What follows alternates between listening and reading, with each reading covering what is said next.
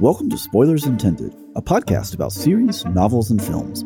For this episode, we follow a hero once rotund, see a transfer of power that might leave you stunned, and Marvel really hopes the fans haven't become numbed.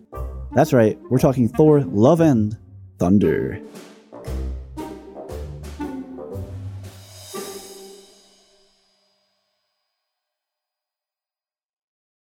Hey everybody, welcome to the show. I'm Stephen Ford, joined as always by Andrew Knuckles. Hello there. And Joel Killingsworth.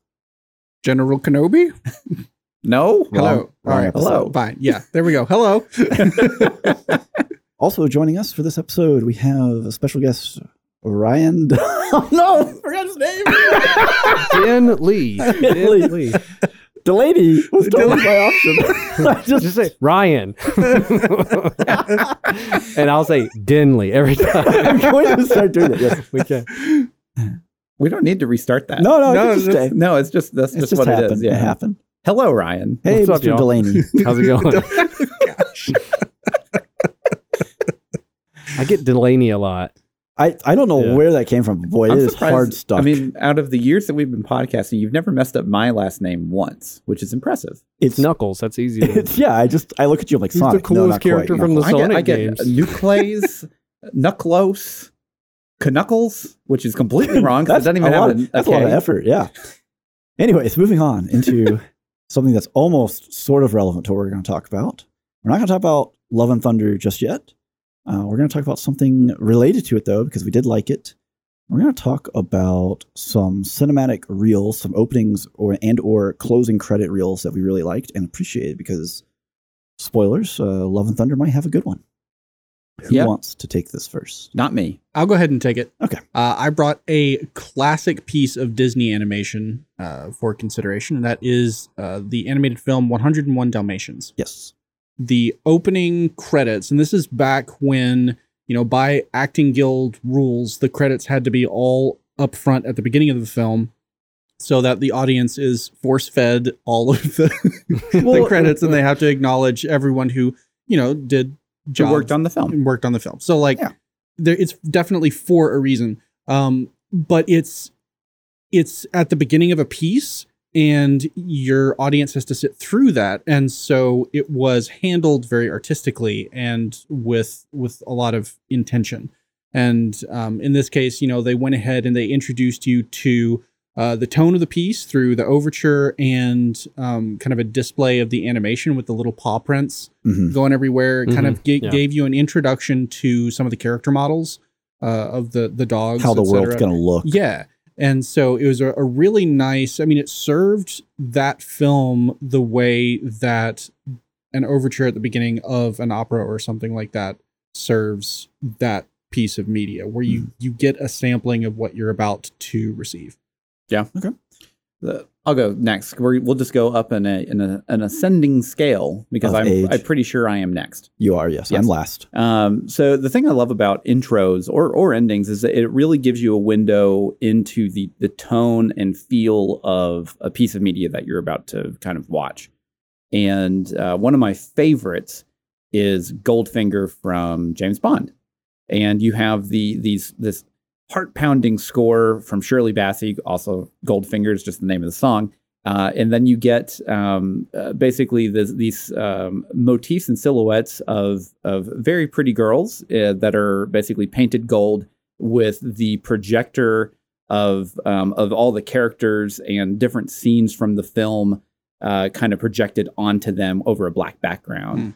And you have this, really powerful song while this is kind of happening. And it really sets the tone for this film being probably one of the most quintessential James Bond films of all time. Yeah.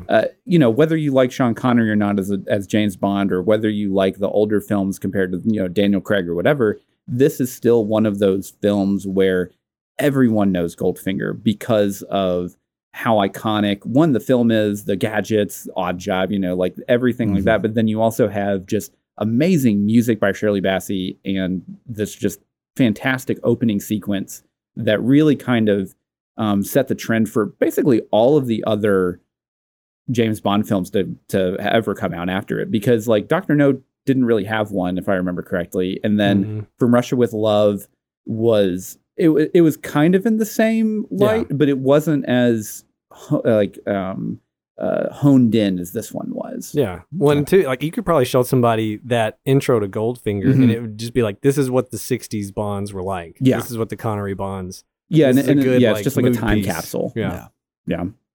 Right? I'll go next. I went with the 1998 anime Cowboy Bebop. Oh, man. Perfect. See, if Ryan went after me, that would have implied that he chose the live action. He would have been wrong. I would have been very wrong on that. Oh, man. Don't know. We don't speak of that. But we did. You can check out our episode. If you'd like to hear this. Plug the material. Yeah. I remember, the first time I saw that anime, it was on like Toonami. I remember catching it like late at night, when it was on in the early 2000s in America. Mm-hmm.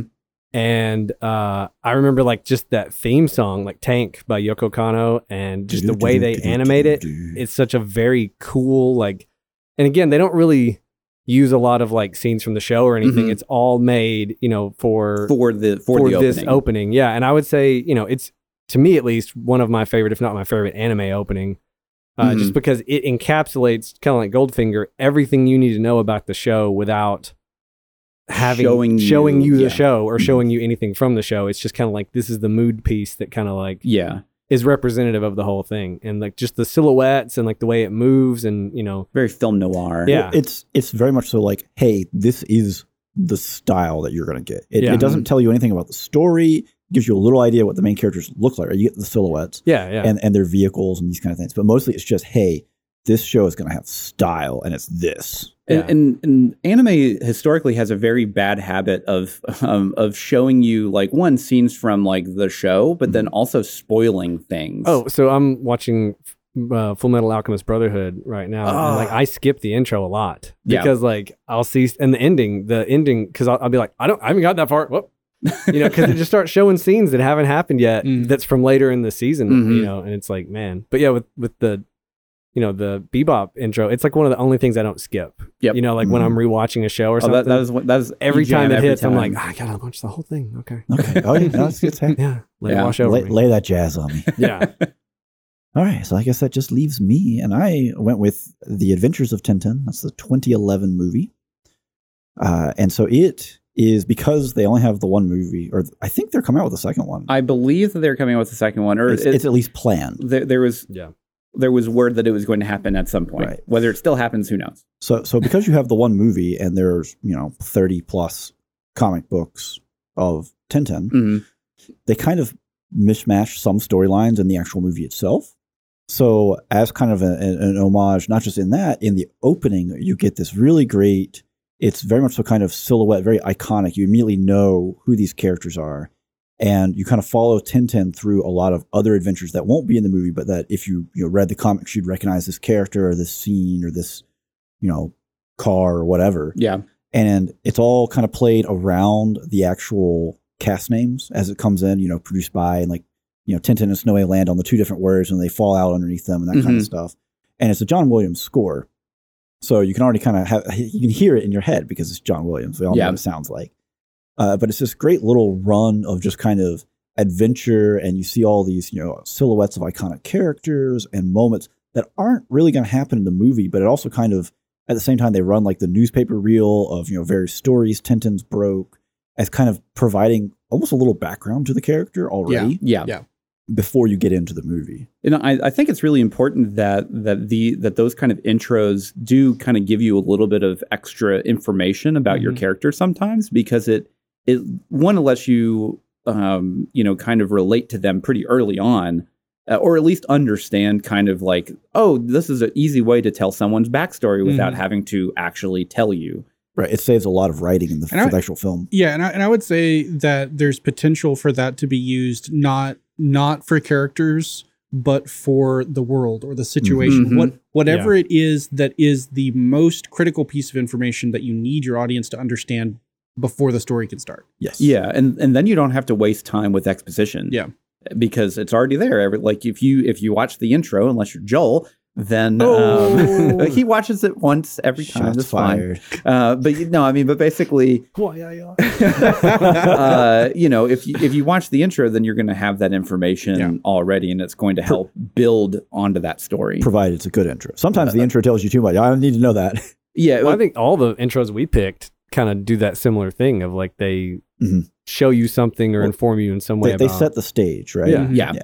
And that's obviously a very critical thing, because sometimes you end up in very outlandish places where you may not totally understand what the forces and whatnot at work may be. We'll hit quota right now. We have classic the Star Wars scroll where it's just, hey, read this and figure out how the universe works, dummy. And sometimes you don't get something like that, and you just have to kind of figure out the universe as you go, which takes us to Thor, Love and Thunder.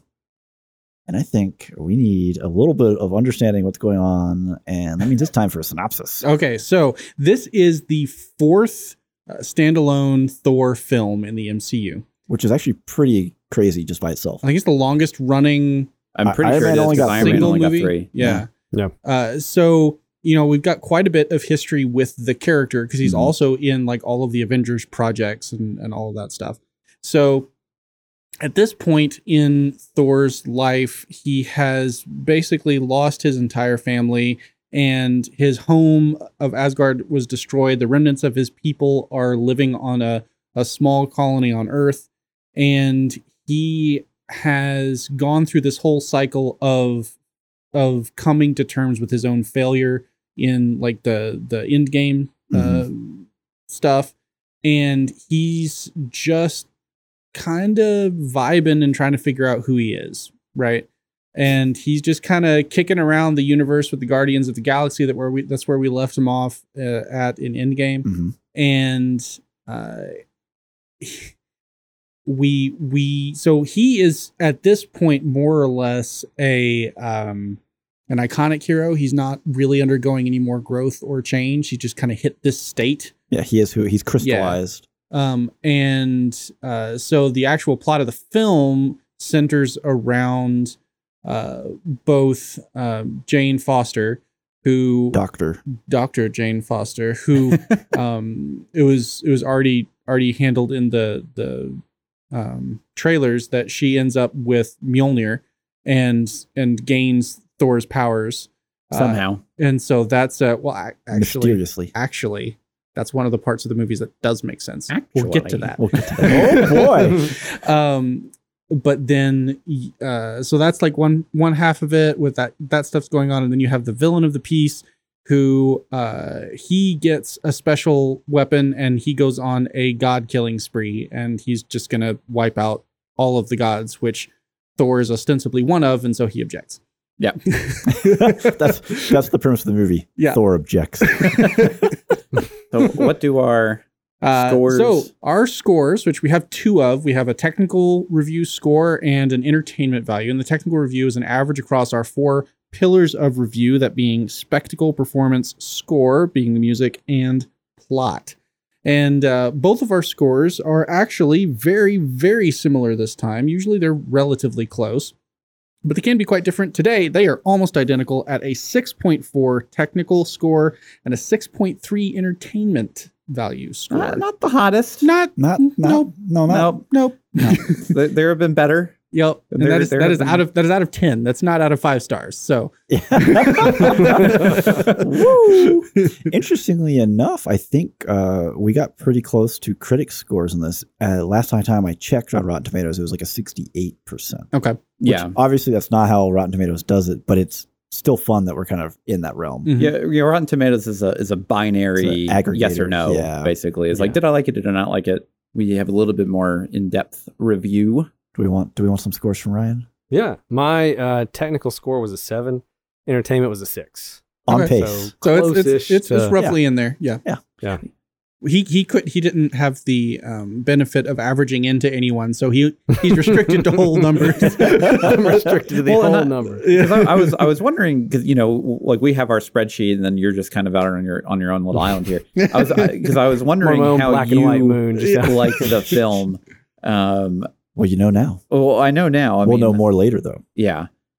So this movie feels like it was Taika Waititi or just MCU in general just trying way too hard. Yeah. It felt. Well, I want to kick this off with some numbers first. Sure, go ahead. Before we really get into this, stats. Anyways, so for the weekend, domestic gross on opening weekend, 143 million, which is more than Thor Ragnarok at 123, less than Doctor Strange Multiverse of Madness at 185. And of course, it doesn't have the benefit of connecting to anything else here. As far as we know. I mean, it does have the benefit of connecting to Ragnarok, which was wildly popular. But obviously didn't make as much as... right. Well, follow-ups to wildly popular films are always going to be more financially successful than the original, because you've got the hype going into opening weekend, as opposed to, well, if this is just an absolutely great film that kind of hit out of nowhere, then it's going to be the subsequent weeks that you get a lot of that revenue. Slow burn. Yeah. So they are 302 million total gross as of recording this, including international, with an estimated 250 million production and 100 million promotion. So they're right at break even, just out of the gate almost. Yeah, I mean, it's an MCU film. It is always going to be a success financially at this point. Yeah. Just because the machine. I am not comfortable making that assertion. If they keep going the way they are in another 2 years. Well, they want, I mean, like if you keep doing the same thing over and over and expect different results, then, it's insanity. But, I don't know. This movie just felt like it was trying way too hard for what you kind of got out of it. I don't know. I mean, someone else help me here. So I think that like the best way for me to encapsulate it, right, is that like going into Thor Ragnarok, I had very low expectations. Yeah. Right. Coming out of Thor to the Dark World. And I was like, the trailer looks fun. Maybe it'll be okay, and then I was very pleasantly surprised. Because it was unexpected. Right. Going into this, I was highly excited because I liked Ragnarok so much, and I was let down because of that. Yeah. And I think for me, the thing that like, I took away, because I saw it like on Saturday, and then I rewatched Ragnarok Sunday, because I was like, maybe I'm misremembering how good Ragnarok is. Maybe Ragnarok just hit so good because it was unexpected. Like maybe I wasn't really, I was just surprised. Watch it again. No, it's very solid. And I think if you like Ragnarok, you got to go into this with a different mindset. Like, this is just a big, fun, eat popcorn, kids action movie for Marvel. Like, if you're expecting, because Ragnarok, to me, the jokes hit way more consistently. Whereas in this one, I feel like one of the overall issues is it tries to be like Ragnarok, but there's just it's like the shotgun approach. They're just throwing every joke they can at the screen. It felt like 1 out of every 5 jokes was funny. Every now and then it hits, and it's like, oh, that like that. But then there's like 2 or 3 things that like, and tonally it kind of shifts very sloppily. Whereas I feel like Ragnarok, not to just keep comparing it to Ragnarok, but it is directly, it's made by Taika Waititi. It's, he basically reinvented how we look at Thor in that movie, you know, and it's like, it can't quite capture the same feeling that one did. Yeah. So if you're listening and you liked Ragnarok, go into this with like some lowered expectations. I still think you can enjoy this movie. I still think there's stuff here that you could like. It's just, it doesn't hit. It doesn't feel as polished, and is like, they needed another pass at like every part of this movie, basically. Yeah. So I'm going to grab the ball of comparison to Ragnarok and talk about it from a different perspective. Because I did not like Ragnarok at all. Okay. You talked about tone of this film, and my main problem with Ragnarok was also tone. Yeah. I felt that the tone of presentation, with all the jokes and the ridiculousness of the situation, was really at odds with the subject matter involved. Right. Absolutely. Yeah. You've got the most compelling and dramatic that the character of Bruce Banner has ever been, and he's completely thrown away as a joke in the whole film. You've got this really cosmically impactful event of Asgard itself being destroyed and the civilization of Asgard being brought to its knees into a tiny remnant. And it's just not really mined for the drama that's there. Right. And so at the time when I first watched it, I remember feeling that I would have been really happy with this movie if it was just about something else. Right. And with this film, so I went into this film with extremely low expectations because I just expected the same experience again. Yeah. And so I was pleasantly surprised when the tone matched the content. See, I would say that for me with Ragnarok, it didn't really get serious ever. Mhm. And that's kind of, I think, what you're saying is that, like, you know, the like Asgard being destroyed and all that stuff that happened in Ragnarok should have been handled like probably more seriously, but after seeing this, I don't think so. Because like I feel like the bouncing back and forth between very serious stuff in this movie and the comedy stuff, like it just didn't work for me. I will say that I thought that it actually added layers to Thor's character, because you got through his, like really early on, through his interaction with Quill and the Guardians crew, is that, you know, he is presenting this ridiculous air and making everything about himself. And if that's all you just got his part of it, then you as the audience are coming along with, well, okay, that's just the reality of this film, and it's just stupid. I don't want to watch this. But you have the mirror of their responses to him and their reactions of being like, okay, you're just, you just, okay. And with that, you can see that, you know, you're given a perspective in order to interpret what he's doing and how he's acting, to show that he is in fact hiding from the trauma of his past and not really dealing with it and just treating it with avoidance. And so that to me, to be able to go back and forth over the course of the film with the treating everything with avoidance to actually dealing with some of his past issues with Jane, to me added depth to the character. So I personally felt like I was being drowned in humor and or attempts at humor just to get to small emotional nuggets. Mm-hmm. And something I've said, at least with this group here, is one of the things I appreciate about Marvel is they're very good at, you have these really intense moments and they're able to cut that a little bit with humor, right? Yeah. And this almost felt like I was just being buried in humor, and then they're like, oh, we're going to cut through that with a little emotional here. It's like, oh, thank God. So that's just not, I appreciate it from the earlier methodology, not the latter. Well, and there are definitely a couple moments in this film that do hit pretty hard. Yeah. Oh, and that do actually have a really good ground of like emotional weight to them. Mm-hmm. And then it's unfortunate that then they just kind of choose, or like, okay, now we're just going to have really like not low brow, because that's like saying that they're digging at they're punching down, but like just not really high quality humor. We didn't stoop to fart jokes. Yeah, but we were like a grade above it. Like at times we were flirting with it. So it's interesting. So what I'm hearing is whether you like the first, or I shouldn't say like, whether you dislike the Ragnarok more or Love and Thunder more has to do with whether you feel that tonal mismatch is the greater sin or tonal shifts are the greater sin. Maybe, yeah. Well, or it's just a failure. There's to a tone issue. Through. Yeah. Because I mean, I actually like whenever we watched Ragnarok for the first time, I enjoyed it. I thought it was a fun movie, and I thought that they did a lot of the humor. Definitely helped kind of juxtapose itself against a lot of like the heavier weighted stuff. Yeah. And unfortunately, like I do kind of agree that like you would think that, Asgard being destroyed would be kind of something that would be handled a little bit differently. And that's not the worst part of it though, right? Because Asgard is by definition not relatable, right? Like it's not Earth. Yeah. These people are all superhuman demigods in their own right. Like it's not like King Kong is destroying New York City, right? Like it's not the same. It's not the same level of relatability. But when you take Bruce Banner, who's dealing with a lot of personal issues, and he does just the face plant on the Rainbow Bridge in an obviously set up comedic moment,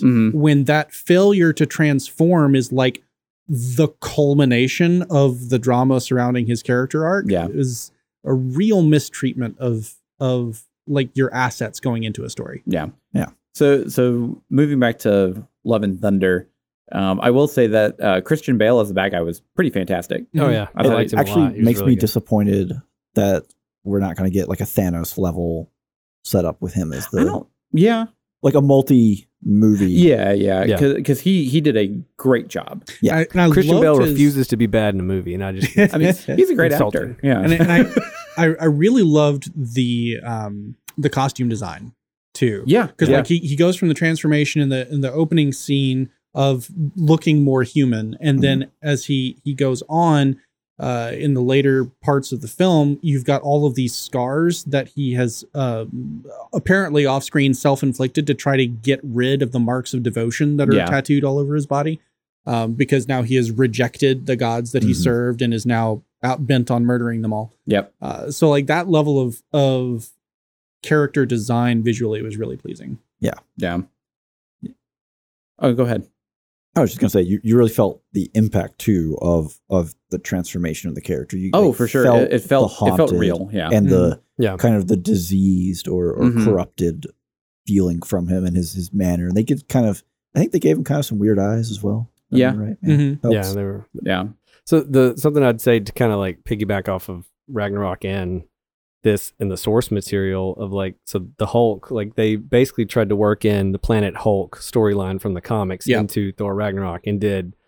I had a friend of mine, I've never read the Planet Hulk run, so I had no like perspective of it, but he hated Ragnarok because that's one of his favorite storylines. Yeah. And they basically watered it down. Yeah. This movie is similar in that it basically mismashes two really epic Thor runs, the one with Gore the God Killer and Jane as Mighty Thor, into one movie, and doesn't do either justice, apparently. I haven't read either one. I've read part of I them. can see that yeah. for sure. Yeah. So it's kind of a similar thing in that, like, I Pick a think- lane and stick with Yeah. it. Yeah, Take one or the other. because both of those, given the way that they were handled, that we'll talk about after the spoiler wall. Gore the God Butcher. Sorry, apologize.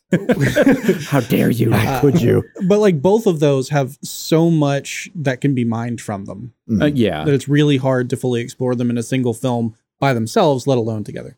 Well, and I would say, and this will definitely come up more when we get past the spoiler wall, is just that, like, I feel like some of my complaints about Love and Thunder is that when it does try to get serious and it does try to delve into some stuff with some of the characters, it feels more like just in service of building Thor's character up or having him go through something than actually analyzing what it would be like for the person it's happening to go through it. Yeah. Yeah. Yeah.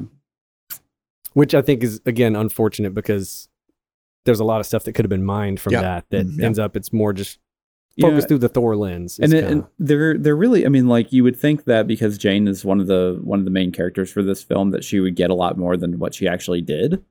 And it feels like they kind of skipped like a couple different steps in her arc that probably should have been there on screen. Yeah, she wasn't presented like a main character of the film. She was presented as part of the ensemble. Yeah, which felt kind of like she got cheated out a little bit. Like the pacing overall was weird, and that like it's one of the shorter runtimes on a Marvel movie, and I felt like they should have definitely added more time and had more Jane, more Valkyrie, more like there was a lot of characters that I felt like we could do, with more of that, and for some reason they didn't. But then other scenes felt like they kind of dragged on. So I just feel like the pacing was kind of weird.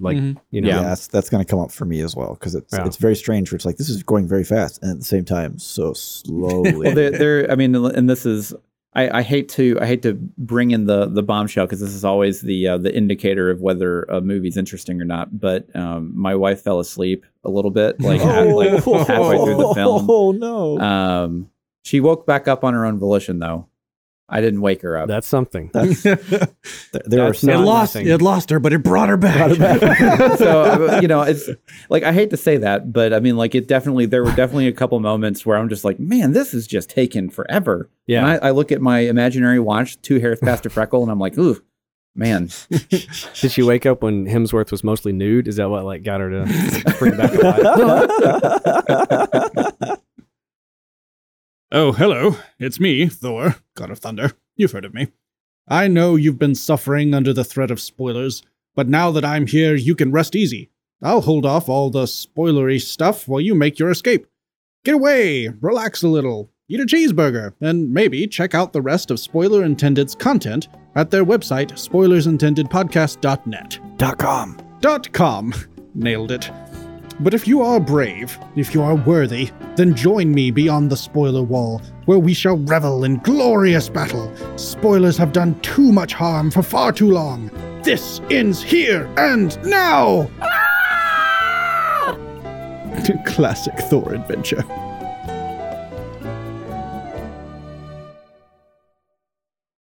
Alrighty, everyone, welcome back. Hope you enjoyed a quick little intermission. In case you didn't get the message, it is all spoilers, all the time, from here on out. We are talking spectacle, and I can't give it to Andrew first because he's yawning, so I'm gonna take it myself. Just like I was falling asleep in Thor. I thought that was Love and Holly. Thunder. Well, Holly was too, but I was definitely bored. Well, I'm gonna take this one myself. Sure, I'm go gonna ahead. start off with a 7 for spectacle. Okay. So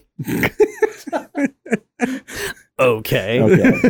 So I'm not going to take a ton of points because I know a lot of y'all have things to say. I'm just going to throw in my one thing of doing shadow monsters is great for a horror movie. Most horror movies don't involve long combat scenes, so it's okay that you can't necessarily see everything that's on screen. You just need the creeping dread. They went pretty horror with some of the stuff. The literal kidnapping had some definite elements of horror, but Marvel needs a big CGI fest fight, and shadow monsters aren't good for a CGI fest fight. And they even had the elements to deal with it in the fact that the weapons cast light, which created color, right? Yeah, you could have illuminated But some more. for whatever reason, it just didn't come through on screen. There are definitely ways to make shadow monsters and still have them be visible and legible on the screen. Yeah. There has to be. Hands down. They didn't do those. They in didn't this do movie. that at all. Well, in the village in New Asgard, that fight at night especially was like kind of hard to keep up with. It was such a matter of fact battle that you're just kind of like. Well, at the same time, they're trying to convey that these are space Vikings, and so they're kind of liking it, right? Like this is life and death, but it's also fun. Because like even leaned into that more. When the mighty Thor shows up and she's like, there's like this boom, and the shadow monsters go flying off. Thor doesn't really know what's going on yet because he hasn't met Jane. Everyone Everyone's else like, cheers. yeah, the party's happening. Yeah. Yeah, I don't know. It just like there's one of those where they did a really bad job with zero tension for basically everything in this film. Oh yeah, tension was not good. Where you're just kind of watching and you're like, well, that's a fight. He's fighting some shadow over there. And that's a tone thing, right? Like it all comes back to the tone, because you could have had the way that Christian Bale portrayed Gore was sort of zany a little bit, like once he was fully corrupt and everything. Yeah. With the kids, he plays almost a sort of toned down Riddler from Batman Returns, right? Like it's a little over the top and not menacing and not tension building. No. That's performance though. Kind of. It's hard. It's hard to separate. It's a tonal decision, I think, in the direction. Oh, okay. Yeah, that's a good place to put it, I guess. Who else wants to go score? I'll just jump in. I gave it a 7 also. I feel like we're going to hit a lot of those here. Yeah.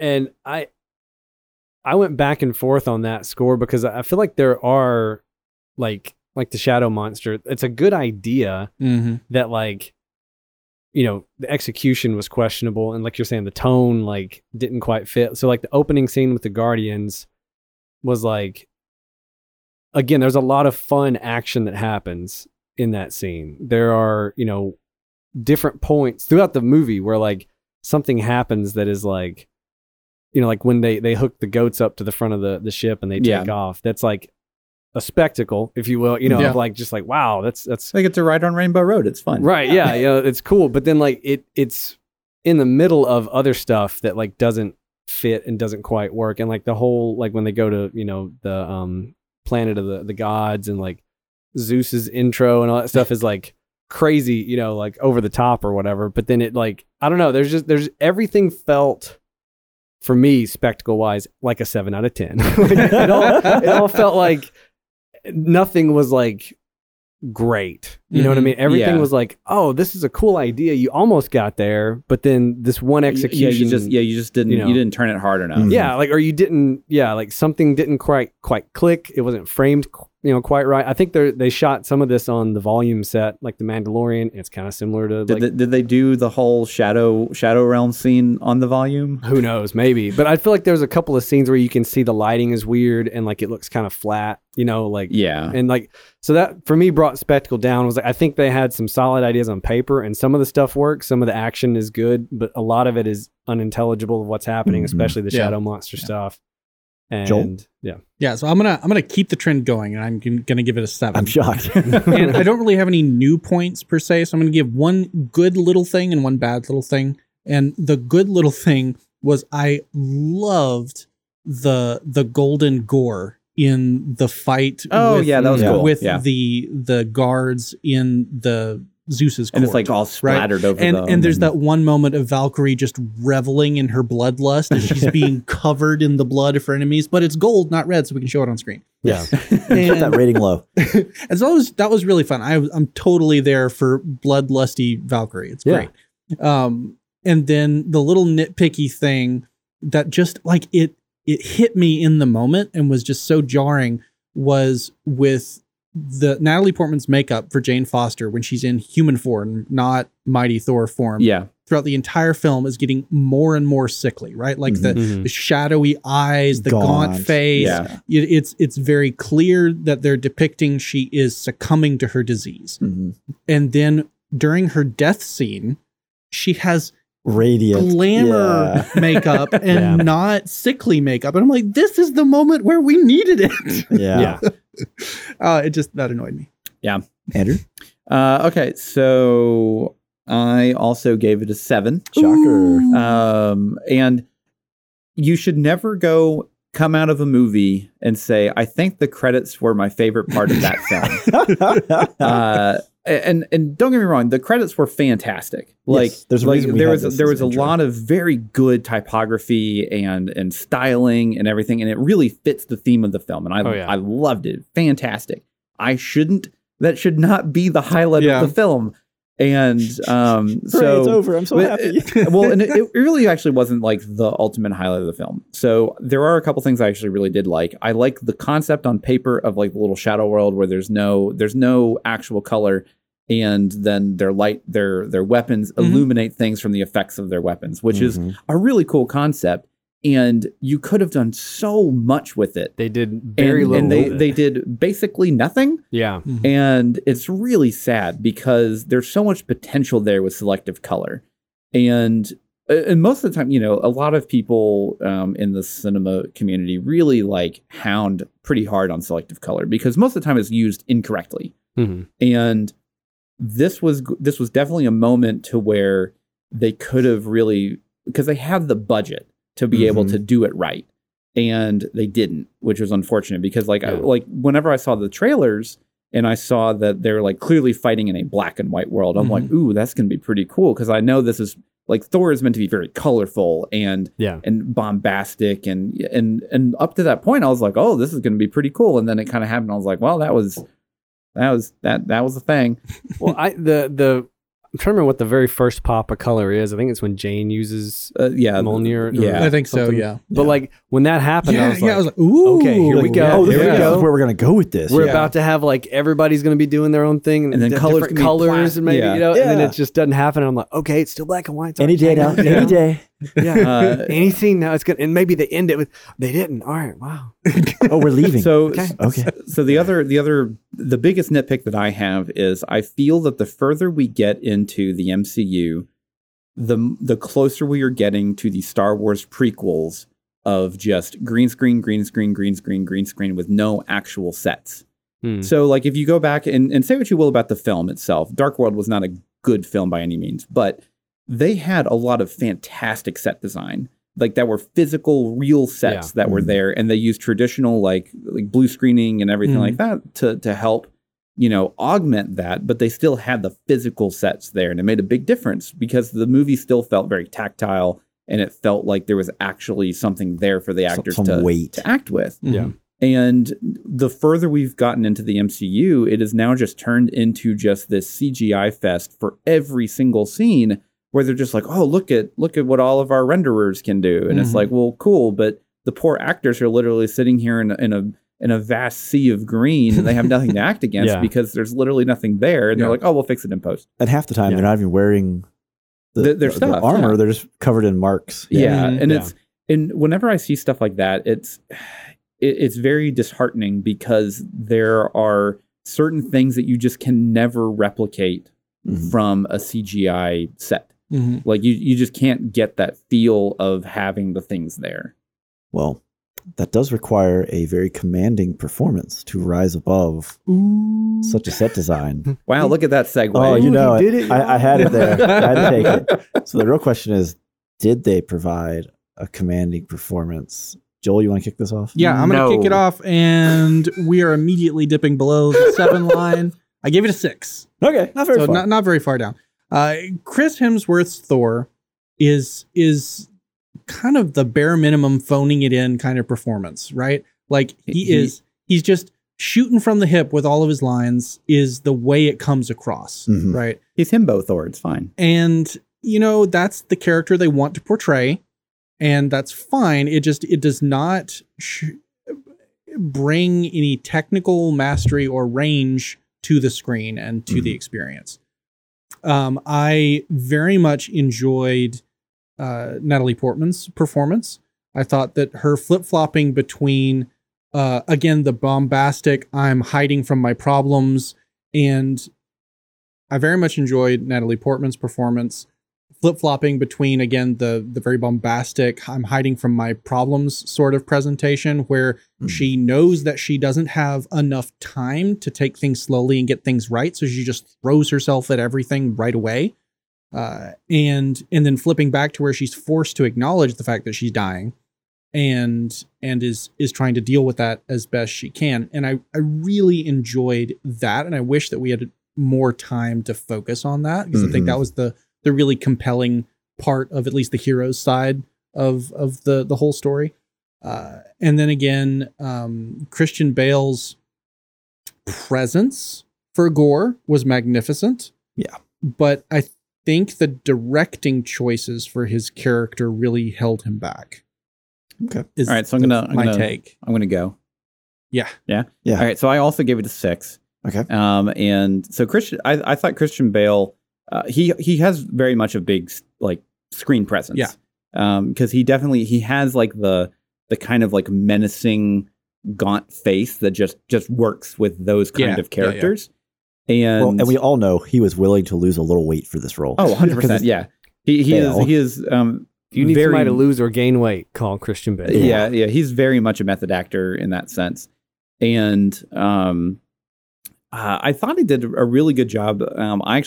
So I know you kind of mentioned it earlier when he was with the kids and like he just ripped the head off something that I couldn't see on screen. Yeah. It had golden eyes. That was about as much as I got too. It was a shadow worm. Yeah, sure. Ish thing. So I actually thought that scene was pretty good. Like it was pretty. I was like, oh, this is pretty kind of scary. It's a different kind of scary than just like the cold creeping menace. It's the first time that we hear him speak after his character setup sequence. Correct. Right? And so we've gotten, well, actually that's not true. He does say some things to Thor during the fight, but that's mid-combat. Yeah, it doesn't really count. A different tone. It's not just dialogue. Yeah, this is the first time we see his mental state. Yeah. Yes. Yeah. And it is so dramatically changed. This is not a man who is resigned to, well, this is what the world is, and I'm just going to inflict as much pain as I can before I die. Yeah. This is a maniac, right? And so we know that the sword is supposedly corrupting him,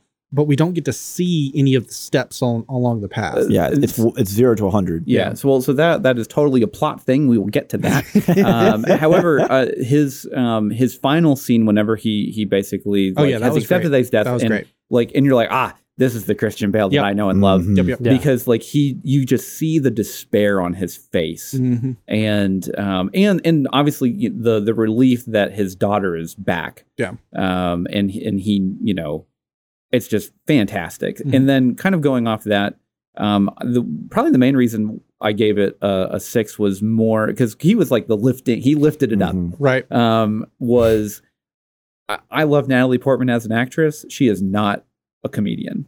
And she does not deliver. And I understand that she was like that they were joking at the fact that she was like not very good at the superhero kind of persona kind of thing. Yeah. But even then, like it was pretty bad. She's a fantastic actress, amazing drama. Like if you've never seen Black Swan, watch Black Swan. go watch it. Just go watch the live action version of Perfect Blue, and it's great. And but seriously, like. And then Chris Hemsworth just felt like he was phoning it in. And I don't even know if you could count like any of the other characters besides Valkyrie as like anyone having any weight. Having any kind of weight, because like you had some cameos like with the Guardians and stuff. Yeah. You can't even really count that as like any kind of performance. Well, score. I mean, you have Taika Waititi, who was the entire film and also co-starred as a rock person. But that's the thing. He just plays himself. Yeah. He doesn't play a character. It's just Taika Waititi just doing a narration. There we go. Yeah. So I'm gonna jump in on that. Yeah, go ahead. I gave it a 7. Oh, mostly because Christian Bale did heavy he lifting. lifts the. He must have a lot of back pain. Yeah. Oh boy. And I do think Portman does a good job with the dramatic side. The dramatic side of it, I think. Yeah, she nailed it. Yeah. The comedy side, I would agree. She's not a comedian. Hemsworth. So it's worth noting, right? So he is the last of the big three still working for Marvel, right? Yeah, because Chris Evans is gone. Robert Downey Jr. is gone. So he's been here at this point the longest, because we're going to have another Thor will return right at the end. We're going to have another Thor movie of some kind. So he is still going through this. And I almost wonder if they've reached kind of an agreement of, well, we wanted to keep somebody here. He's like, oh, I'm just going to pull that paycheck. If you make it easy for me, well, look, man, I don't want to get too overly emotional. Like, let me laugh and joke and have fun. Well, that's the news around Ragnarok, right? When it came out, was that he was tired of playing the character. He was done, and Waititi said, okay, well, we'll make the whole thing a joke, and you can just do whatever you want. And he's like, cool, I'll do that. Yeah. Yeah. I do worry, because that's going to like we are kind of getting baseline like Thor, like what we need. There needs to be more there. Yeah. And some of it is just at this point, we just backed off of him, right? We're not going to put any pressure on him to do a lot of the work. Sorry, I'm just going to interject here. I will say that his performance in this is not indicative of his acting skill. Because, no, it's not. Like, in Ragnarok and Infinity War and Endgame, he honestly did an amazing job. Yeah. Well, I was going to say, just to interject again real fast, because I don't want to, but like Thor, this is one of the weaker portrayals of Thor that Hemsworth has done recently. Like, so like you're saying, Ragnarok and the other ones, like, I feel like he was better at being quippy, funny Thor. And I wonder if it's not because he had better people to play off of, maybe. And in this movie, he had, like for whatever reason, and that may be more into plot, but like the writing of it, maybe he didn't have as strong of a person to bounce off of, like Mark Ruffalo or, Tom Hiddleston. Maybe he had Natalie Portman, and that something about that didn't work. I don't know. Yeah, we can revisit that. I was about to say, that was actually my last point. I feel like we really felt the lack of the snarky Loki. The fact that there's no foil in this one makes it a big problem, because Thor, as presented, becomes really overbearing really quickly without the constant pseudo equal that is Loki to undercut him, right? And to have the snark or make the face to the camera while he's going, this kind of thing. And we already kind of went this. Portman's not really a comedian. She maybe struggled a little to play off of that. And I don't think Valkyrie gets enough scenes to have a chance to be that character. And then you have Taika Waititi as himself, kind of trying to be that, but he's almost more of a straight man. Well, he's just the bro. You just don't have the snark foil that Loki has been for so many movies, and I think it's hurting for that. So yeah. Ryan, I'll jump in. I gave it an 8. Oh, because of Christian Bale. Yeah. I thought Christian Bale was great. I think the opening scene gave it an 8 for me alone. Just where he's that was fantastic. His daughter without saying anything. Oh yeah, and with, like just his whole like the intro scene was just like, oh boy. Because we go into that scene and I'm like, oh. I'm ready for this. Like this is going to be a good. We gotta go hard. Okay, it was just that. Got it. Right. Yeah. And that was so. But I think I don't repeat everything, but I think Natalie Portman did fine. I think they could have the thing I'll go back to is they could have done more with someone as talented as Natalie Portman. Yes, Yeah. And absolutely. explore again her character and what's going on with her more. I think Tessa Thompson as Valkyrie, if we could have gotten more of her, that'd have been good. Yeah, That's she got basically basically like maybe 5 minutes of actual screen time. Yeah, and same thing with Christian Bale as Gore. Like I think, like you're saying that his, that's the first time we get to really hear him speak is with the kids. I wonder how much was left on the cutting room floor of like things that did happen before that, that for some reason they cut out. Because I think I heard that the first cut of this movie was like 4 hours long. And then they knocked it down to what it is now because they just had every single joke and every single gag. in it. Gosh. And it was like, but I'm like, what did you cut out to put this stuff in there? Because like, is there more scenes with fighting her? other Is there more gods? scenes with Or like Bale sitting, like, can you imagine Bale sitting by himself quietly and he still has the sigils on him? and he's cutting them He off. starts to remove it and he's talking to it. Like, what kind of, like that? You want to talk about one, the transition, but also just how chilling a scene that can Oh be. yeah, that would be like, great. Ooh. I do want to give a special shout out to Russell Crowe as an Italian Zeus. I had a very hard time understanding him. I was wasn't waiting sure. for like Adam Sandler to pop out behind and be like, "You like the Jews," and like, it never happened. And I was like, "Wow!" So I think Russell Crowe, though, I laughed a lot during that just because how ridiculous it was. I'd like to watch it again to be like, "Was this actually funny, or was I just like, what is happening? What is going on? Do I have a fever?" Yeah. Well, also a nice shout out to our favorite Loki that isn't Tom Hiddleston, which is Matt Damon. Matt Damon. Yeah. Oh yeah. So I think the performance there is good. That's going to come up again for me in plot. Oh no, I mean, Yeah. like it was great, but I mean, it's Matt Damon. He's an amazing actor. He's a great cameo actor. Yeah. Continue. Oh, I was gonna say to justify my 8 was Christian Bale was great, and that there were some fun side characters like Russell Crowe and like Matt Damon and stuff Yeah. who like was like, okay, that's good. And I think it's more of a theoretical 8 of like if we could have gotten more with Jane, if we could have gotten more with these people, it would have been like a 9. Yeah. But since we didn't, I got to knock it down. But then Bale brings it up. And, Yeah. So that Yeah. was where I Gotcha. landed on that. Yeah. All right. So we're going to talk about some score. Score of the score. I'm just going to go ahead and kick this one off. Go for it. So I gave the score a 7. Okay. I feel that the lightning in the bottle that happened with Guardians of the Galaxy being able to use a bunch of popular 80s classic rock music is nice and awesome, but you please just stop it. Just keep it in that film series. It's the problem with it is that it's easy and it's kind of cheap because all you're doing is you're just like, oh, I like Sweet Child of Mine. Mm-hmm. Okay, cool. I'll listen to this while I'm watching an action film. Why not? Yeah. And that's basically like surface level as far as it goes.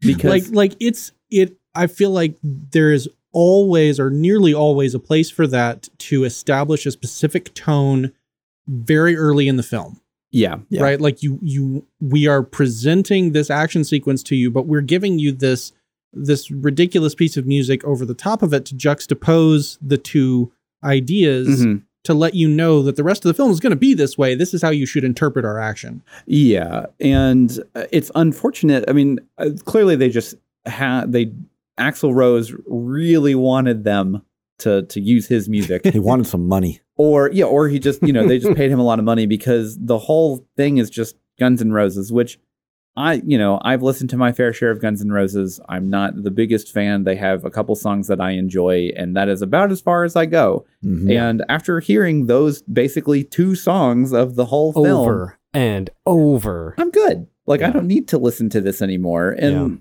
so Michael Giacchino's Score? like actual BGM track, it was fine. Yeah. Like, it was better than No Way Home's because you could actually hear it and it was there. Well, and he had like some themes Yeah. that like he kind of came back to. Mhm. Yeah. Yeah. I mean, nothing like overly crazy, but I mean, it was fine. Yeah. Yeah. Just stop using popular music in MCU films, please. I'll jump in there because I'm going all right. to just kind of like play off some of what he said. I gave it also a 7. The least favorite part for me was the Guns N' Roses songs. Yeah. Because like, I feel like they didn't fit. Whereas in Ragnarok, Immigrant Song is talking about going to Valhalla and like doing all this like stuff. It's And a perfect Viking song. It's a Viking song. And they only used it, I think, twice in that movie. Mhm. And when they do, it's awesome and it hits and you're like, oh, wow. Okay.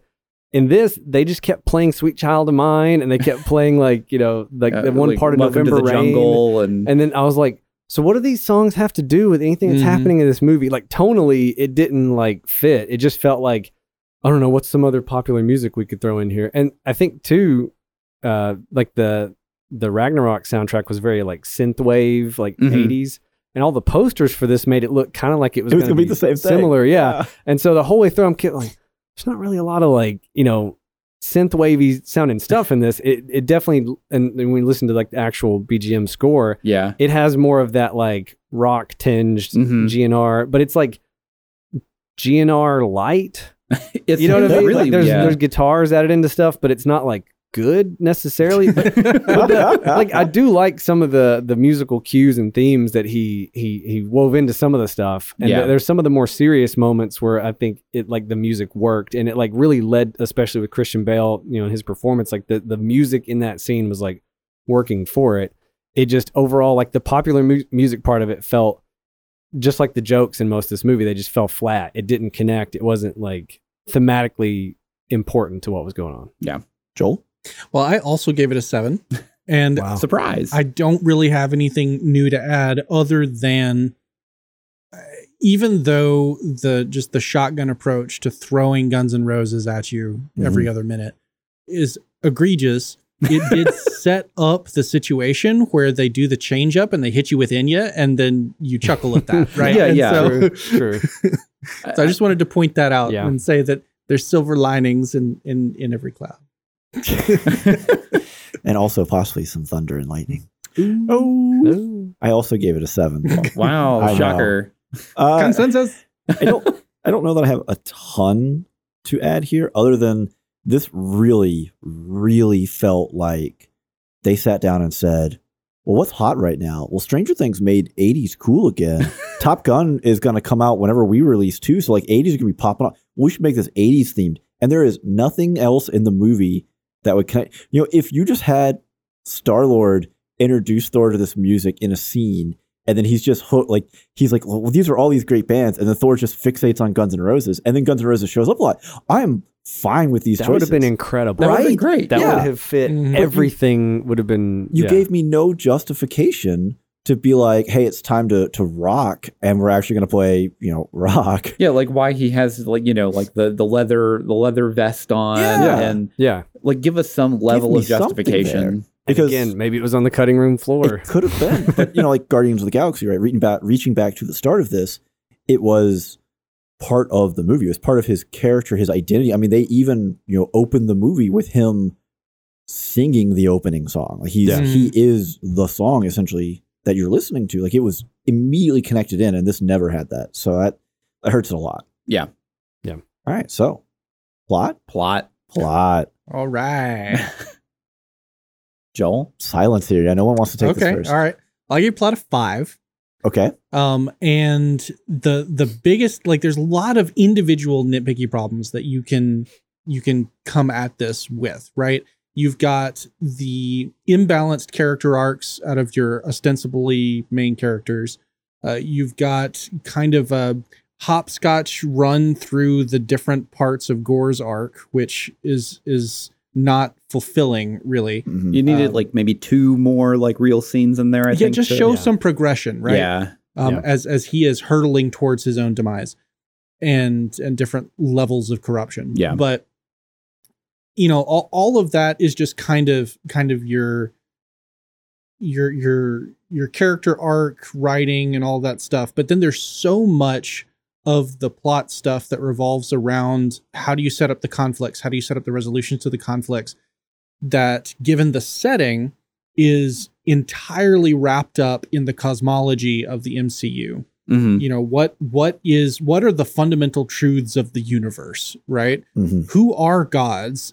What level of targeting? What do they actually do? How do they relate to the Eternals and Celestials that were also introduced into all of this, right? Yeah. Or do we go to like Moon Knight, and where all those Egyptian gods who wait council, do they come from that party? Are they, yeah, right. Like, and so you end up in a situation. Was Khonshu there? Yeah, like you end up it's wild in a situation where you have no set of rules, right? You have no idea how the universe works. And therefore, when someone says, hey, this is the conflict, this is what's going to happen, and it's because of this, this, and this, which are things you've never heard before, then you're just like, okay, yeah, sure, I believe you. And then they're like, this is how we fix it. And they name off 3 other things that you've never heard before. And they're just like, everyone knows this. And you're like, well, I don't, but cool. Yeah. Obviously we would do blah, blah, blah. Like, what's blah, blah, blah? Everything in the MCU for the rest of time is going to have this problem if it is not a contemporary time scale Earth-centric story. Mm-hmm. Yeah. The further you go out, the less impactful the conflicts will be. So, okay, so here's a question, because I didn't see Eternals. It was like eternity, like the thing at the end where it grants you the wish. No, it has nothing to do with the Nothing Eternals. to do with it. Okay. It does by the, and this is solely looking at the character design of Eternity. Okay. It looks like he's the same order of being that the Watcher is. Okay. Yeah. I don't know who that is, but What if? From What It's If. from the What If series. gotcha. So, but has Don't care. has Eternity been mentioned at all No. anywhere No. else No. ever? No. Okay, gotcha. Totally brand new concept. The Necro Sword, totally new. And That was fine. Like, everybody, it's not fine because every character instantly knew what it was. yeah, That's it's a big like, oh, problem. he's got the You Necro have Sword. you have to have, if it is a concept that the audience does not understand, then you have to have some character not understand it. Yeah, Otherwise, yeah. the audience is just left in the dark. It's the long forgotten relic that everyone's heard of. Right? What? Yeah. Yeah. Well, I would say to compare it again to Ragnarok. In that movie, you have I can't think of his name now, but the crown of the dude that's going to cause Ragnarok, that's going to destroy the thing. At the very first scene, you establish, he says to Thor, if I can get to the eternal flame, I'm going to, destroy Asgard. That's it. And that's the conflict that then at the end, when Thor does that thing, what has to happen is that we got to get this crown into this thing and we're going to destroy Asgard. Like we're going the nuclear option. But the stakes because it's been explained to you that like this is what's going to happen if this cataclysmic event, set of circumstances comes to play. This never does that. Like in the whole movie, we get a little bit of it with the initial conflict, right? The opening conflict is kind of, we had gods and then they went away and now we're only have turmoil and strife. And then it's just, now we have a ton of gods dead. And what does it mean? Don't know. Didn't look at it. Don't worry about it. We'll cover it in a TV series in a few years. Now, I did want to say one positive thing, and that was the way that the climax resolved. Mm-hmm. Right? It did not resolve in Thor beating up Gar. A big CGI right? fight. It was Gore. Gar's like a fish with lots of teeth. Very bad looking fish. Thor, Gore. Yeah. Okay. I got it. I'm on Gore board. the God Butcher. Yeah. But it resolved through dialogue, right? And that is to be able to do that is a superior experience. Yes. It still had a lot of problems in execution because Thor did not seem to give up any of his power to replicate his power in all of these kids, which is a huge logical problem in every other instance where Thor shows up. Why do we not just have a whole horde of Thor children running Why didn't he around? do that for the Avengers? Just give everybody Thor powers. Right. Maybe Zeus's lightning bolt that lets him do it? Who knows? We were He just fighting does it. All these shadow monsters in Asgard. Thor's just like, hey, everyone here, you're empowered. Let's go. Give Korg the stuff. Give anyone Thor could powers. he not just like give it to like everyone in Asgard to fight Hela in Ragnarok? Right. Yeah. He Like could have or given all it of to his anybody. friends. So, like, you could say that each one of them ends up with a tiny fraction and he has to give up almost all of it to do it, right? Like, if you make it have a huge cost, then he is no longer sufficient to overcome Gore. And Jane has to show up in order to make him But victorious. They didn't make it. Yeah. And then sound when out. it gets to the end, when it gets to eternity, he isn't physically capable of stopping Gore. Whereas at that point in the film, as it was presented, Gore no longer has his source of power. Thor is still fully charged. And then he's like, no, you won. It's like, no, just punch him. Yeah. So, yeah. The stakes of all that were just sideways. and it's definitely one of those things too, where like if they went that route, they could have, like there was no descript amount of time how long their child powers would last, and you could, like one way to look at it is, he gave them just enough, and basically the amount of power that they can hold is proportionate to their size of their body. So he gives them a very small amount of power, but it is amplified a lot because they were a very small child. That would be awesome if that had ever been explained. Right. Well, okay. So what's interesting here is that it is at least operating on a rule that was established in the first Thor film. And that is the inscription on Mjolnir, which is an enchantment, right? Placed there by Odin.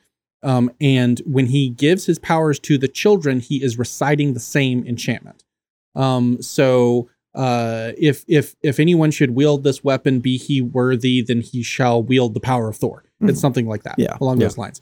And in the first movie, what that enchantment does is it takes away Thor's powers. Because he's not worthy. But in this film, both for Jane and for the kids, it grants his powers. And so, like, that's okay for Mjolnir, because we've already established that it's super magic, right? Yeah. But we have never established that he knows anything about runic magic or to be able to create enchantments or any of that stuff. Or to be able transfer his powers right, to yeah, anyone. so like it's just super weird. Well, I mean, if you're capable of doing this, then you never go to the city of the gods because we need an army. Oh, hey, you're all here. All right, gather around, everybody. Come on, we're going to go on an adventure. You know, like problem solved. Yeah, there are a lot of problems. Somebody else throw a score out there. Ryan looks like he wants to talk. I gave it a 4. Okay. My thing was plot wise. There again with the tone switching and stuff. I feel like the movie cutting between certain scenes felt like jarring, and I feel like there needed to be more scenes with Gore, more scenes with Jane to kind of like flesh all that out. I feel like there's a lot of moments where the plot, like, just people just know things, like eternity. No one knows where it's at except for Gore figured out because he found the one journal of that one dude. That was all over the place in Doctor Strange Multiverse of Madness too. But then Thor same problem. uses Zeus's lightning bolt as a Bifrost because reasons and knows exactly where to go. And then Jane just also somehow. knows And where then to Jane go. uses Mjolnir. No, Valkyrie's horse. Oh, okay. Which they at least referenced earlier in the film to tell you that it could do that. Yeah. But then again, did y'all have a GPS to this place? Like, how did everyone just know how to get? It's like they just had to get there, and then it was like really easy. All of them had previously found the dagger and went to the just moon about to make and the had reference. lined it up. End of Rise of Skywalker all over again. Well, and then Heimdall has a son all of a sudden. Why? So we can have like this whole thing where like Thor can like, you know, see and travel and stuff, and that felt weird. Of like, okay, and then I don't know the thing with like Jane and her cancer stuff, I feel like the plot and the way it was structured didn't ever put enough weight on it. This is kind of what I was talking about before the spoiler wall of like, I wanted to see like a whole movie with her struggling with that. Yeah, she wasn't dealing with wrapping up anything in her life. She wasn't dealing with any of her relationships. It was entirely based on how her state of health affected Thor. Yeah. And when we're talking about relatable, right? We destroyed Asgard. I can't relate to that. Yeah. Well, suffering from cancer. Yeah. Right? Right. We're in real at this point because, you know, everyone in this room knows someone that had or passed away or of cancer. Away. Yeah, I mean, like everyone is familiar with this fight. So this is super relatable, and we get these little snippets, and they just won't feed us the whole thing. Like, come on.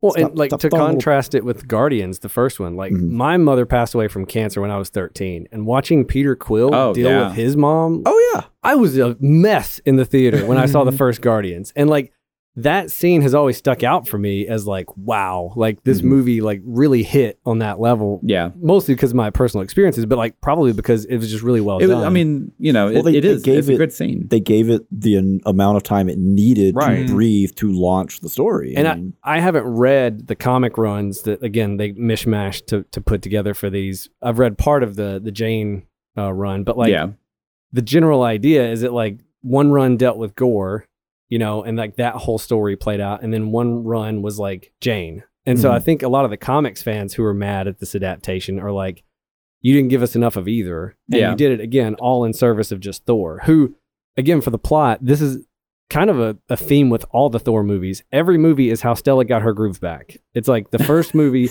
he's not worthy, and then he learns, and now he's got the hammer. Yeah. And then I can't remember what happens in Dark World enough, but I'm sure he gets his groove back at some point. He probably gets Jane back or something. And then in like Ragnarok, again, he gets knocked down a peg, gets put in check, and then he, finds everything at the end. And then in Infinity War, and he always gets like knocked down, and then Thor comes back. And this movie's the same way. Like Thor starts off, and then like he's got to like find his way back to. Because that's the thing is like when you have these characters that are essentially just gods, and they are immortal, and they can just kind of do whatever because they're just magic. You need to find a way to sideline them long enough for the plot to actually happen. It was a fun note to show how much more powerful Thor was than basically everyone else that he ran into, because elsewhere in MCU projects, you just don't really have any sort of sense of power scaling, right? Yeah. And so in this film, they did at least do a good job of showing very dramatically in the opening sequence of how when Thor finally got off his butt and did something, then stuff got done because nobody could stop him. I mean, he's not very good at damage control. Yeah, but like, the bad guys stopped. Yeah. I mean, at one point we were standing him alongside a guy with a bow and being like, these are both Avengers. Yeah. And now we've reached the point where like, okay, this dude is a one-man army. Yeah. And there's everybody else. And then you had, and I will say this, I enjoyed the theme of pseudo sentient weapons being enormous power sources. You just took my point. Okay, well you go. Oh, no, okay. Well, I gave it a 5. Okay. But I was going to start off on a good note. Was my favorite humor outside of just the baffling thing that the weapons are now sentient. Is basically the back and forth between him basically having to apologize to Stormbringer for talking to Mjolnir. And trying to get back with his old buddy. And those got like genuine laughs. The best one is when he like figures out he can pick up Mjolnir again, and then she walks away and it just slides slowly into the screen. That got me pretty good. I was like, wow. And that was honestly like a fantastic level of comedy, and that was definitely one of the more enjoyable parts of the film. What really like took it away from me was the film just has no consequences. Okay, so we have these shadow monsters and stuff, and they kidnap the kids and everything, but they're not once do we see the actual threat of these monsters, because all you just see is these people just fighting them and they're winning. Like same thing with Thor, with Jane, with Valkyrie. They're just having their big CGI fight and just killing them and no big deal. There's no implied threat beyond the fact that these things can just randomly immobilize anyone at any given moment in time. Why didn't Gore just use that all the time? Because like he could have just gotten Stormbreaker immediately, I guess. The stakes and how any of it like matters is very sloppily if at all explained. Like it's very hard to track like, so what's the stakes of what's going on? Like it took me forever to figure out like what is Gore trying to do? And like why? Well, so no, like a lot of times whenever you see these action films and you have like these, I'll say like relatively more nameless monsters that you're just not used to seeing, you need to have an example death you need to have someone that is a no-name character that you're even mildly remotely have an idea of who they are.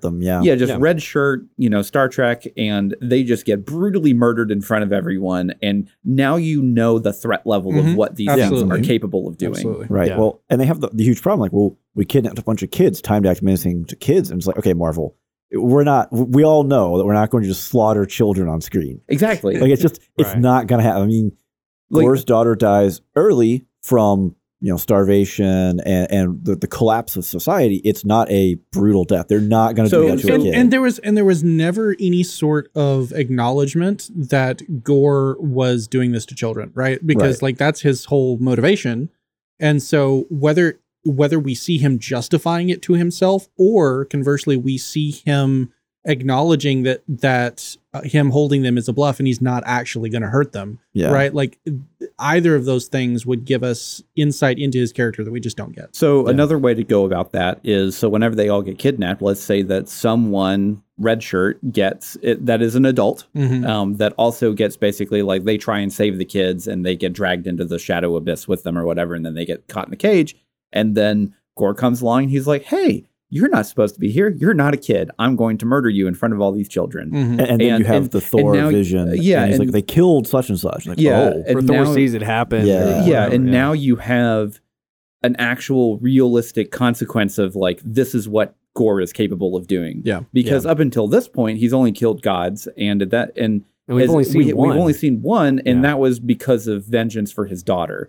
And there's really And the no guy other- really deserved it. So Yeah, he Yeah, earned right. that one. We were definitely on Gore's side at that point. Yeah. Yeah, and Yeah. and it's definitely one of those things where like, but up until that point, it's just gods. And as far as I'm concerned, a god is someone that is an immortal being that can just kind of do whatever they want, and they probably need to be brought down a peg or two. And especially in the MCU, because there's clearly so many. Yeah. And with that kind of thing, you know, you need to have a real world consequence for stuff to happen, and they just never had that in this film Mm-mm. because any kind of actual threat was never actually a threat at all. Mhm. Because the only threat was cancer, and we already knew the inevitability of that. Yeah. So there we Yeah. go. Well, we also never get any kind of like Gore's whole thing is like these gods are arrogant and cocky and they don't care about their followers. And then all we do throughout the rest of the movie is show gods be arrogant and cocky and not care about their followers. Yeah, he Even was Thor right. is like arrogant Yeah. and like, you know, and you're like, so who's the bad guy? at one point I was like, wait, I think Gore's on to something. Yeah. I don't know. Like, And I mean, they never- they try to spin the narrative to be like, well, he doesn't have the full picture, and he's going to kill other people who are not that way. But we're not given those examples. they never show us a god that's like Yeah. doing good things. to Yeah, be and naturally Well, they benevolent. they don't even explain what a god is, what their place is in the order of Right. of the universe, and what they do, and why their death is bad, and none of that. Yeah. Yeah. Steven? I gave it a 6.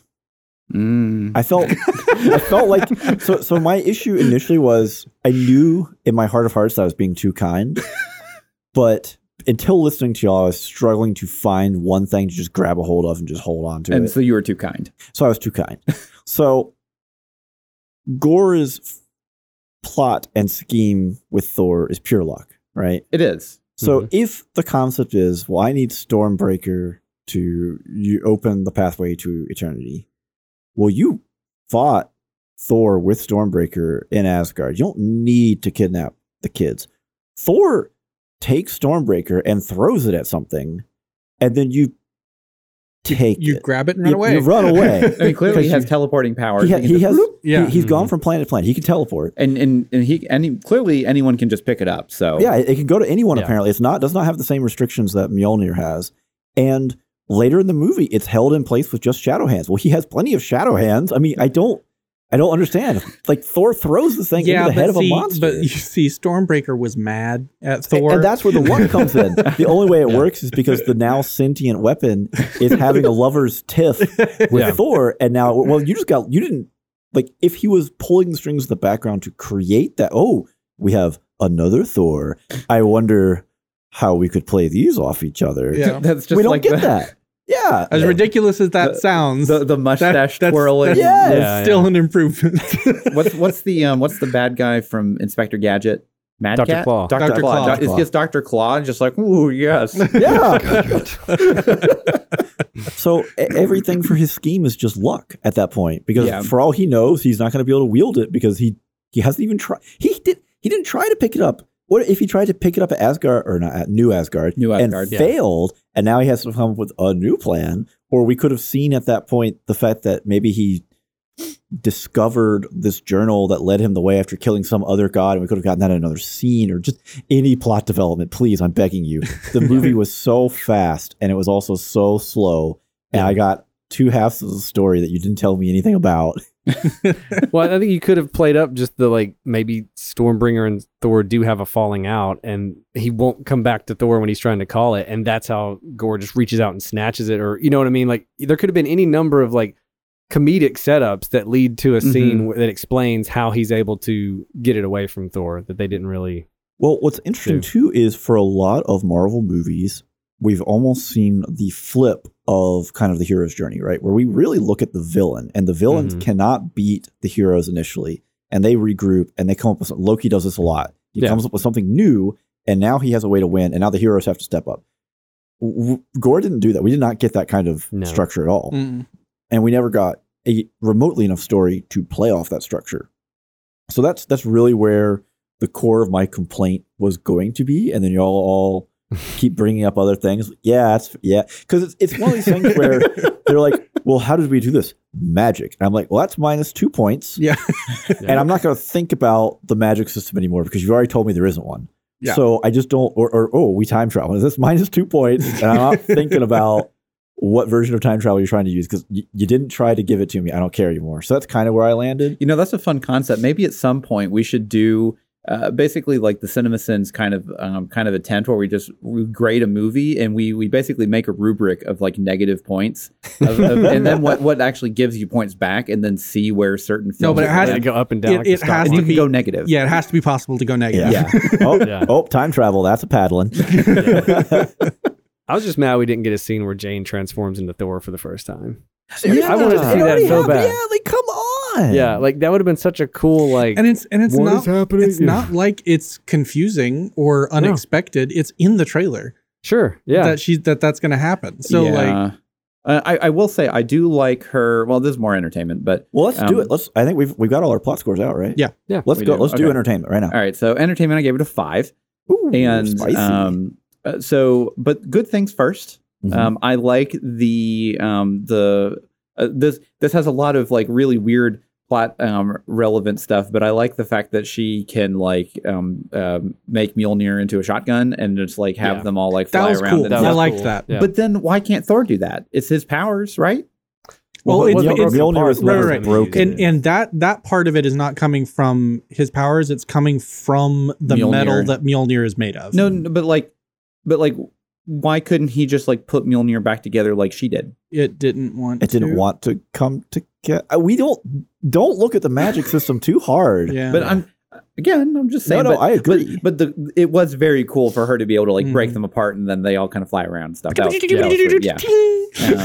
yeah, the first time that happened, I was like, ooh, yeah, okay, that was pretty cool. Again, I really like the idea and the on paper of a shadow world where like only like the lighting effects from the weapons light it up and create color. Unfortunately, you just didn't go far enough with it. You should have basically sold out for it, and that would have been a much better finale location than basically the heroes losing location. Yeah. All right, I'm probably gonna be the kindest one here.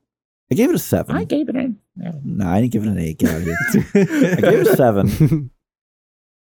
And I really just have negative things to say about it because I mean, at baseline, it was mostly what you expect from the Marvel formula, right? And that has a pretty hard floor at this point for entertainment. There's going to be some good humor. There's going to be some high points. There's going to be some cool scenes or set pieces or fights or whatever where you go, oh, look at that. Yeah. And man, did I have to wade through a lot of attempts at humor to get there. And then there were some good gems in there. Like the goats were fun. I know you didn't like the goats, but I like the goats. I like the goats. Made me chuckle every time. I admit I laughed. At I am the only one here. The goats because destroyed. Because it's such a I don't know, like it's a clever way to use world building in an unexpected way. Because you've got these goats that are legitimate beasts of burden. They are actually useful. They do good things. They are plot relevant in their implementation, and they just have this one quirk that makes them also a comedic piece. And you get a good point when they come into the Zeus, like they break the glass as they come in, right? You get that's a good one. Yeah. But it ruined me because it literally made me question myself of how recent was the screaming goat thing on YouTube? Was that like that wasn't recent, right? That was old. I was like, I'm not going to be that person and take my phone out and look this up in the movie, but it bothered me and stuck with me. And then it turned out, it's like 9 years old. Like, dude, you are slamming 80s nostalgia here. And then this is just 2010s, and I don't care about that. And also, we're slamming 80s nostalgia for no reason because nothing about this relates to the 80s. I was going to say, were they? No, they were. It's just time to jam out some Guns N' Roses while we, break out the old school KFC bucket and no, that's Stranger Things. Sorry. Let's try that again. And it's just, if you want to go that hard into that kind of musical theme, there has to be something to back it on screen, and there just never was.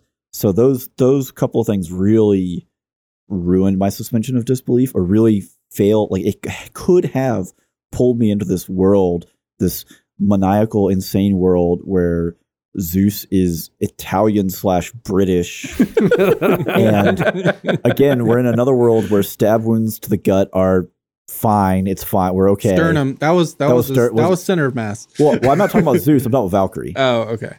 But we actually didn't even see where she got stabbed. I'm pretty sure. No, she said she lost a kidney, so it's just like she just lost a kidney. It was torso. And they at least made it say, "Oh, I lost a kidney." And it's like, okay, well, that was some kind of. And she's also like, you know what? I'm out. Right? Like, so there's consequence to the injury. There's at least a little there. Of course, obviously Zeus. There was no. But then they sidelined Valkyrie. We didn't get more. You know, like true. Pro con there. You could have had somebody else to develop something else or something. Like if her and Jane both had come riding in on her horse, I'd have been pretty down for that. Especially if it's like Valkyrie is still like hurting. She's just like, no, I'm just the transportation. Leaves. Yeah, I'm just the transportation. Yeah. Anyway, someone else? I'm gonna let Ryan take it. I'll jump in. I gave it a 7.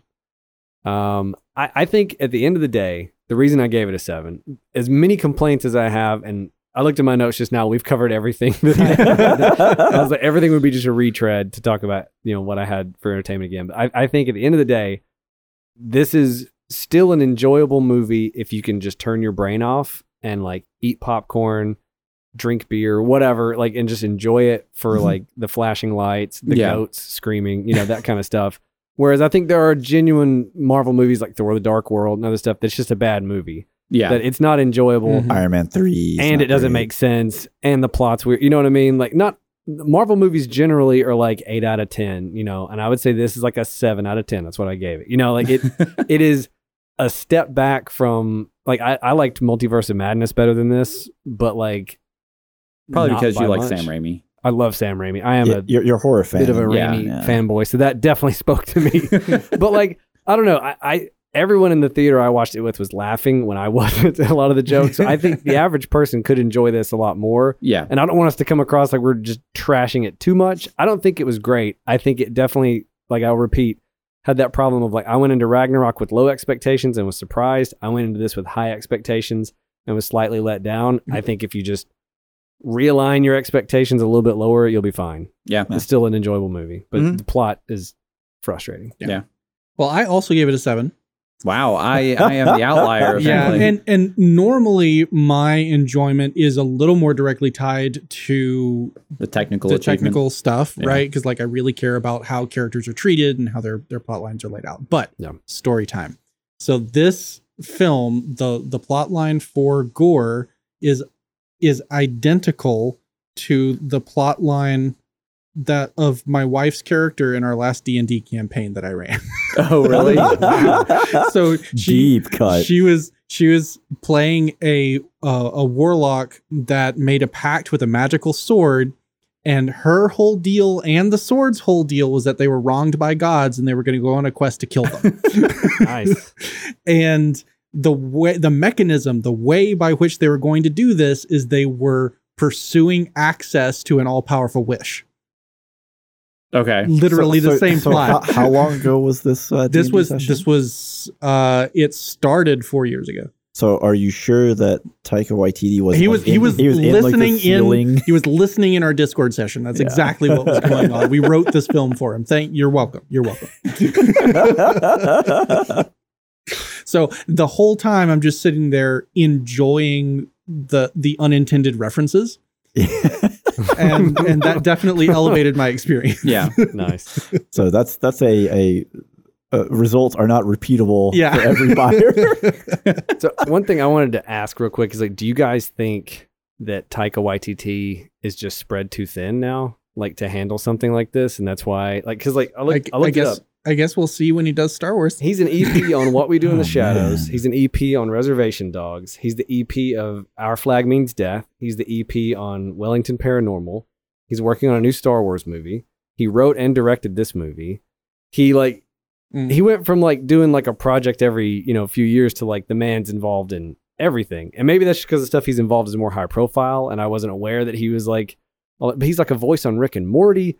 He's like everywhere. And I'm he's like, definitely Make money while you can, man. More power I'm to not him. gonna, Yeah. hassle somebody for, making money. Go for it. Do your thing. But like, I wonder if his attention is just like Disney and Marvel. It's like, it feels like it's too spread out and they needed to like focus in on this movie to make it Also, better. there's competing interests at play here, right? Because you don't know how many gyrations they have to go through to get Natalie Portman back to the MCU. Oh, sure. You don't know how many gyrations they have to go through to bring someone like Christian Bale in or to keep Chris Hemsworth interested. Yeah. And I think that's where we end up with this kind of two storylines slammed together, where Gore could have very easily been a 2 or 3 movie villain, honestly. And if you told me, hey, Christian Bale is the villain for the next 3 Marvel, like, sign me up.